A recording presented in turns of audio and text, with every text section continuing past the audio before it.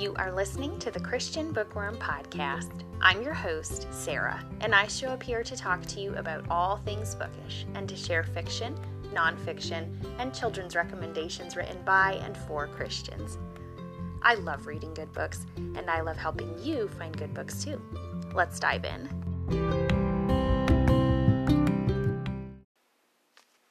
This is episode 59, and I'm so glad you're here. You can find the links to all the books and anything else I talk about today on our show notes page, www.authorskbell.com/p/shownotes.html.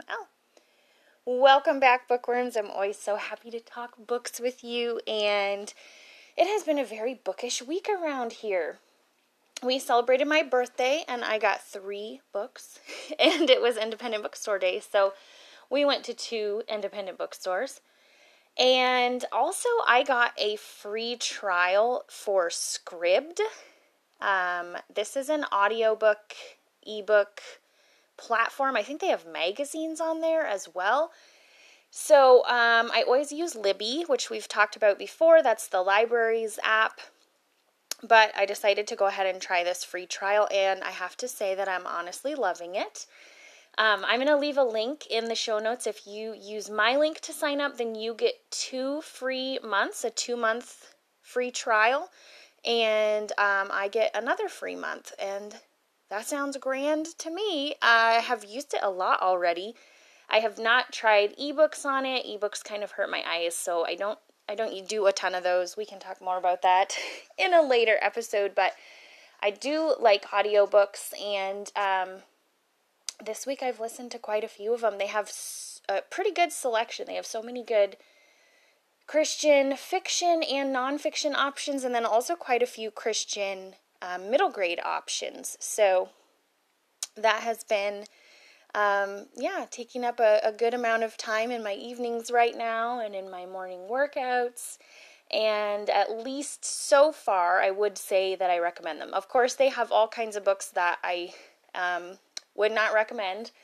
Lots of books with content that is not ideal, but that's kind of everywhere. So I don't know if there's really a way around that. But anyway, I will leave a link in the show notes if you are interested in that. And I also wanted to chat with you today about home library organization. So there was what do you call a video? Is it still called a meme? I don't know, a trend. There was a trend of videos where people were counting how many books were in their home library. If you have more than 1,000 books, then it is considered a library. And I have more than 1,000. A good deal more, in all honesty, because I have really carefully crafted that on purpose for homeschool purposes. So I also am incredibly proud of how little I have paid financially for that home library. I've been really good at getting books for free or for really, really low prices, or even if they're books I got for free or really low prices that I wasn't really comfortable with, then I traded them in at used bookstores. It's been a long project, a long process, but I'm really happy that we've gone this route. Every time my kids are like, what do I want to read, and go browse our shelves, just like they would a bookstore or library, I feel very glad that I put that time and effort into that. How do I organize them? This was one of those questions Emily asked, and it is a question that I have often about other people's home libraries. I love organization and details. I'm a slob in so many ways, so don't mistake that for thinking I'm a neat freak, because I'm not. But I love organizing information. That's how my brain tends to work, and I really enjoy organizing my bookshelves, and I have since I was a kid. Right now, my shelves are organized by author's last name within a specific reading level. I've gone back and forth on that for a while because I don't really believe that any book is one specific reading level. It's all just such a range. So you can have middle grade books that are going to feel really babyish to a 14-year-old. You can have middle grade books that are a perfect fit for a 14-year-old and are going to be just way too much for a 10-year-old. You can have middle grade books that are awesome for a 10-year-old all the way up through a 14-year-old. It just really, it's such a range. But based on like vocabulary and reading mechanics, you can kind of gauge where a book goes. And so I do that. And I have in the past pretty much always alphabetized my books by author's last name. I also have to be read books. Those are not by last name. Those are in order of how I think I would like to read them. I mostly stick to that. It does get broken anytime a review book comes in because I have to prioritize those just to, I guess I don't have to, but I choose to. I have to because ethically that feels like the right thing to do. Once in a very great while, I will be so excited about a book, or it will go along with something that we're working on or that I'm learning about or something like that, and then that book will get pushed to the front. Also, sometimes when we travel, sometimes I will skip around and read a book that is set in the place that we are traveling to because for whatever reason that is really fun for me. But overall, I try to stick to that.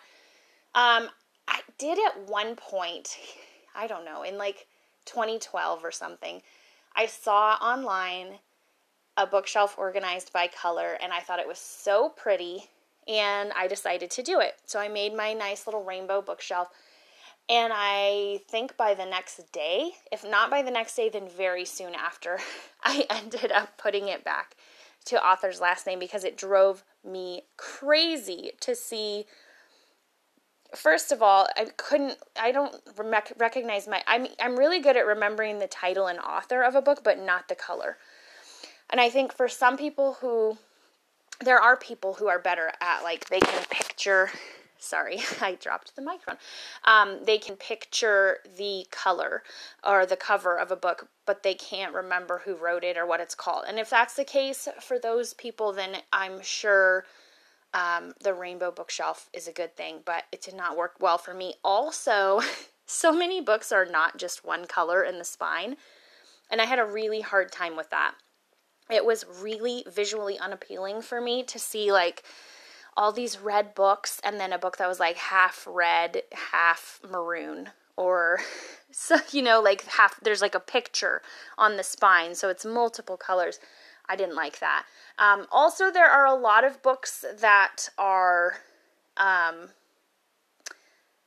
two-tone, if you will. Like the top half is one color where like the font is, and then the bottom half is like a photo, or vice versa. There's all kinds of things like that.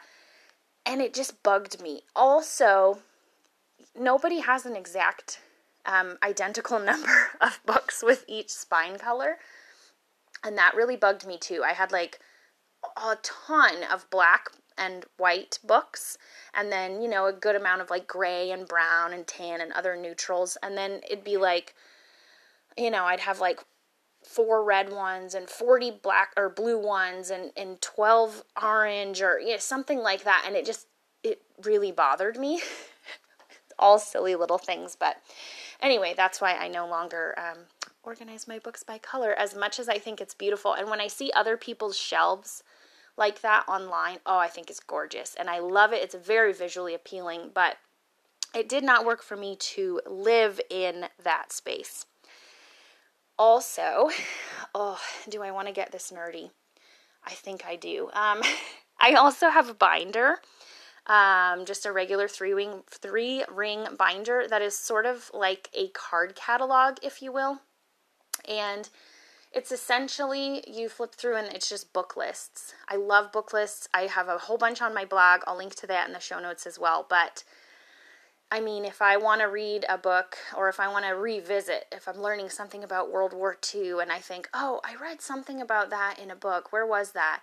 then I can flip to the World War II page in my 3-ring binder, and here's this long list of all the World War II books that we own. I don't have it for every book I've ever read the way I do on the blog, but the books that we actually own in our personal libraries. And then I have the little reading level so that we know where to find the book.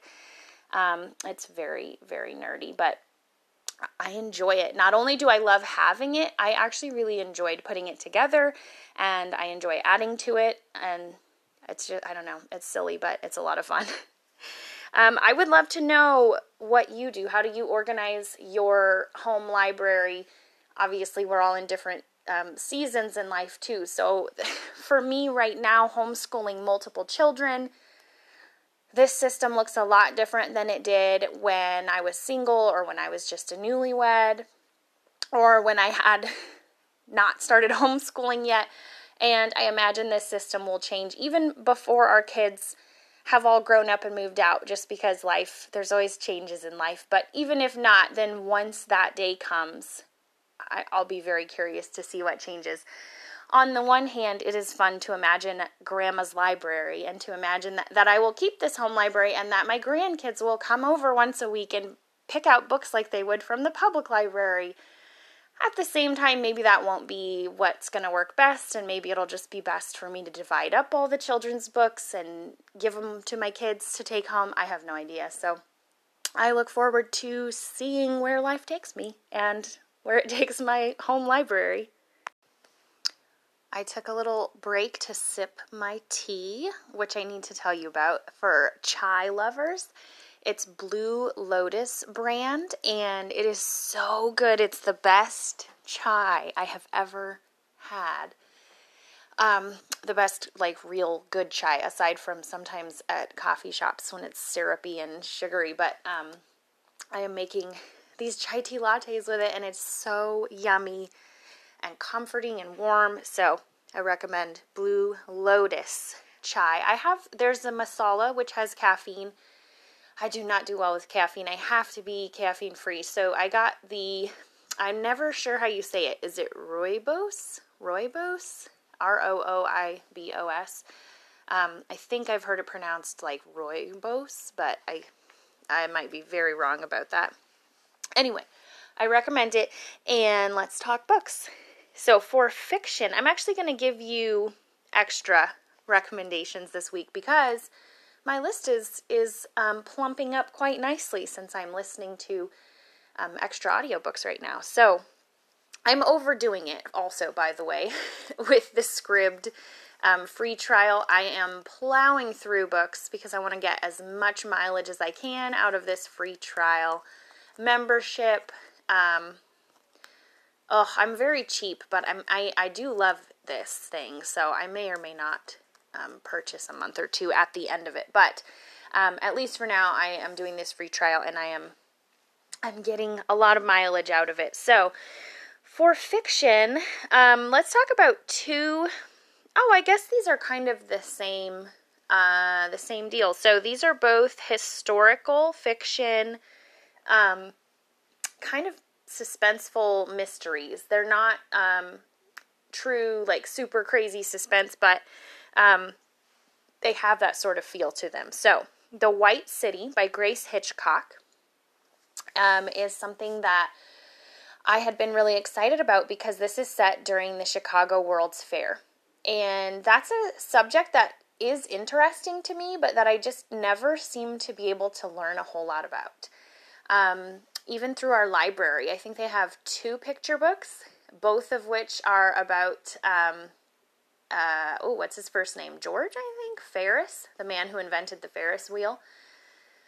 And that's it. And then Tesla, and it's not just Chicago World's Fair specific. But that's it, and I'm always so curious and so fascinated by, what all was shown at the World's Fair, but it's really hard to find books on it for whatever reason. So I happen to have learned that America's first serial killer, and it's actually not true, but the first person that was deemed a serial killer was using the Chicago World's Fair to make it happen. And this is H.H. Holmes, and some historians believe him to also have been Jack the Ripper, because some London trips and American trips coincided, and there was some weirdness there.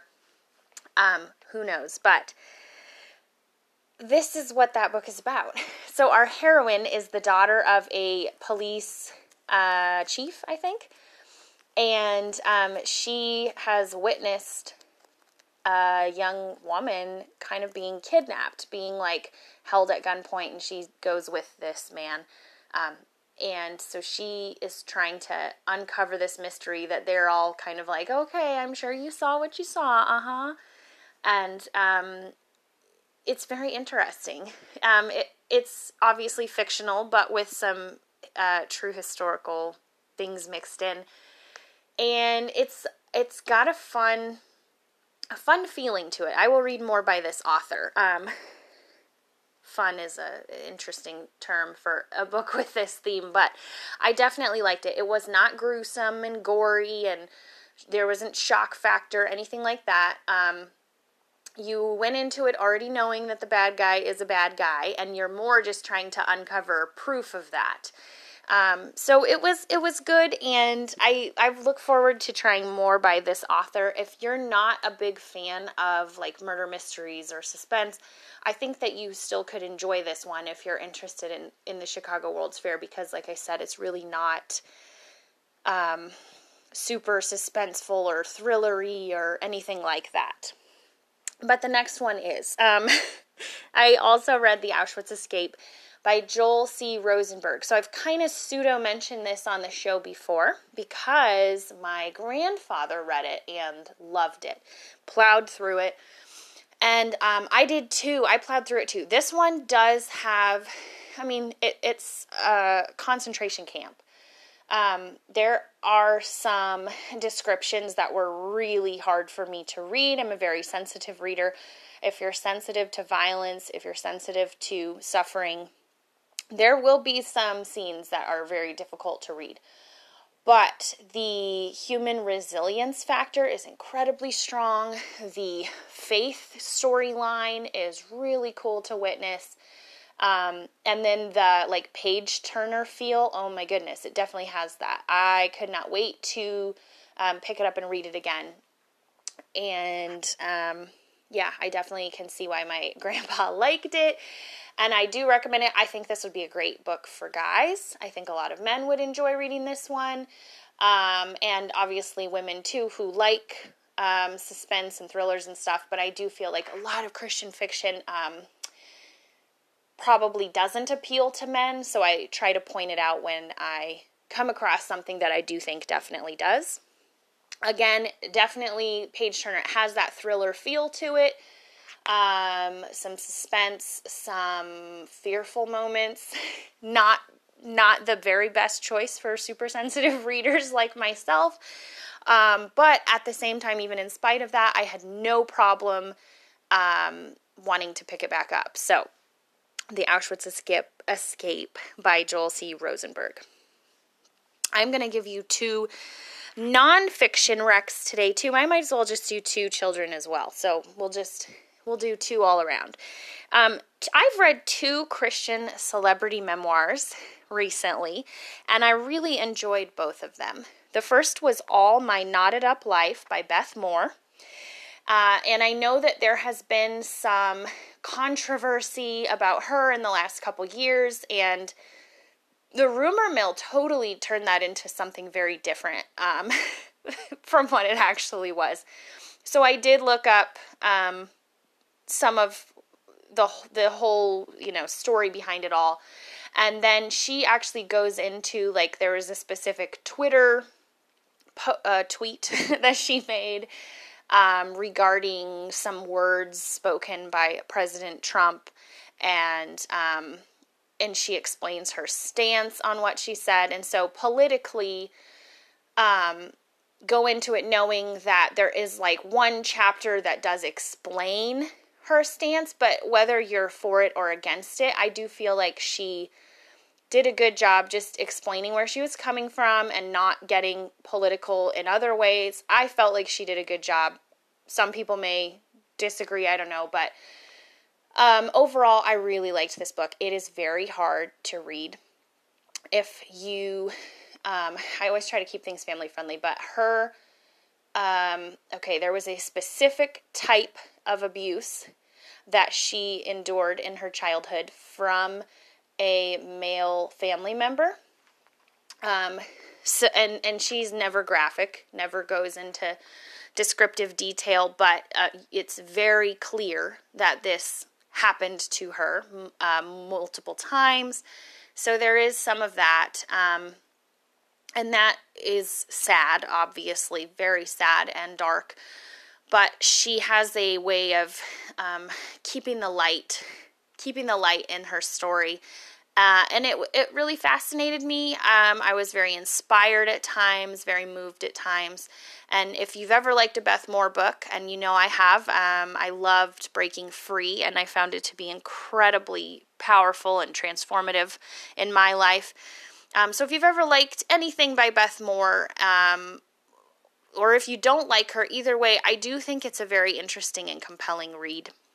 I also read Becoming Free Indeed by Ginger, I think it's Volo, I think is how you pronounce it. This is Ginger Duggar. Her married name is Volo. And this is her story about unraveling or untangling her upbringing under, oh my goodness, I can't think of the man's name. Is it Gothard? Bill Gothard? Does that sound right? A cult, essentially a cult. The Duggar family follows a very specific, oh my goodness, why can't I remember what it's called? Institute for Learning Principles or something like that. Very specific, legalistic, religious following. If you're familiar with this is the 19 kids and counting, 20 kids and counting. This is that family. They didn't, growing up, they didn't cut their hair. They didn't wear pants. They didn't listen to music or not true. They didn't dance. They didn't listen to any type of worldly music or watch movies or, they're very, very strict about food, about everything. And so Ginger grew up and started to really uncover the fact that this man was, giving all these very strict teachings and was also not following them. He was later charged for a certain type of misconduct with females. And so that was obviously incredibly eye-opening for her. But also, as she studied the Bible, she started to find more and more that a lot of these things that she was being taught were the only way to be a good Christian were not in the Bible at all. Sometimes when you hear about or read stories like this, people completely denounce their faith. She actually talks about that in here. But not only did she not go that route, but she actually has a very strong Christian faith. And I really appreciated seeing that perspective, because I think it's very easy for people to write a book saying, well, now I don't believe anything. But I think it's probably a lot harder to write a book really untangling all of these things and finding a way to hold on to the truth while letting go of all of the lies. That's probably a lot more difficult, and I thought it was well done. I did like their show back in the day, and I think I've read all of their books actually at this point. So maybe I am a little bit unfairly biased, I guess, in that way, but I did enjoy this one, and I think it's really interesting at worst and very powerful at best. And I think if you have experience with a legalistic childhood or upbringing, or just, in general, even now, if you have a very legalistic community, I think you might find this one to be really helpful. Okay, so for children, a middle grade novel I read recently was Keeping Holiday by Star Mead, and I loved this allegory. This was so good. The allegory is about this vacation spot called Holiday, and people love it, and then they go back home, and nothing feels quite as good as it did in Holiday. You can do all the same things there and do those same things at home, and it's just not quite the same. And so this boy is learning how to, he's on a mission, a quest, to learn how to keep Holiday in his heart and feel that feeling all year round. It was really good, very well written. I'm definitely excited. I got this, sometimes I just find random used books, and this one, I also have Grandpa's Box by this author, so I haven't read it yet, but I'm looking forward to trying it as well, because Keeping Holiday was really well done. And then let's also talk about a picture book, The King and the Dragon by James W. Shrimpton.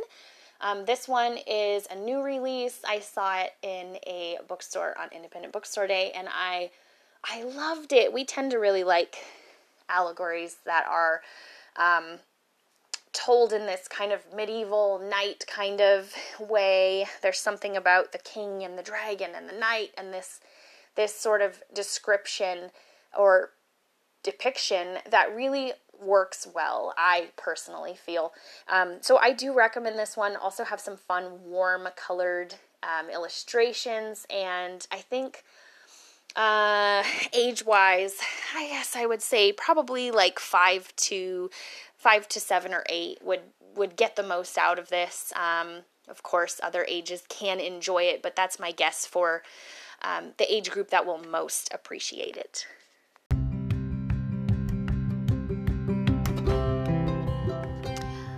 That's our show today, bookworms. Thank you as always for being here and for listening. We are coming up on the first half of 2023 being over, and as we move closer to that halfway point, I thought it would be a good time to encourage you to evaluate your goals. Look at the things that God has put on your heart and on your mind to work on this year and see, how do you feel like you've done so far? Be honest with yourself, and simply be honest with yourself and call it good. There is no need to shame ourselves or degrade ourselves if we haven't done as well as we had hoped. There's also no need to get prideful. We can all just take an honest look at where we are, and is this where I wanted to be at this point? And if it's not, that's okay. What can I do to make some changes? How can I change things and shift things to progress further with this goal and make the end of the year look like I've had some progress from this point on? I am always praying for you. I'll be praying for that specifically this week. I'm always praying for you just in general for this show to bring you a book that's going to really do good things in your life, for good relationships, for success, for things to go well for your family financially and health-wise. Just in general, I am praying for all of you. I hope you're doing really well. If you want to stay in touch with me between now and the next episode, you can always do that through my blog, authorskbell.com. I am The Christian Bookworm on YouTube. I am SK Bell on Goodreads, and I am author SK Bell on Pinterest and Twitter. I think that just about covers it. I hope you have a great day today, bookworms, and I hope that at some point involves you curling up with a good book. See you next time.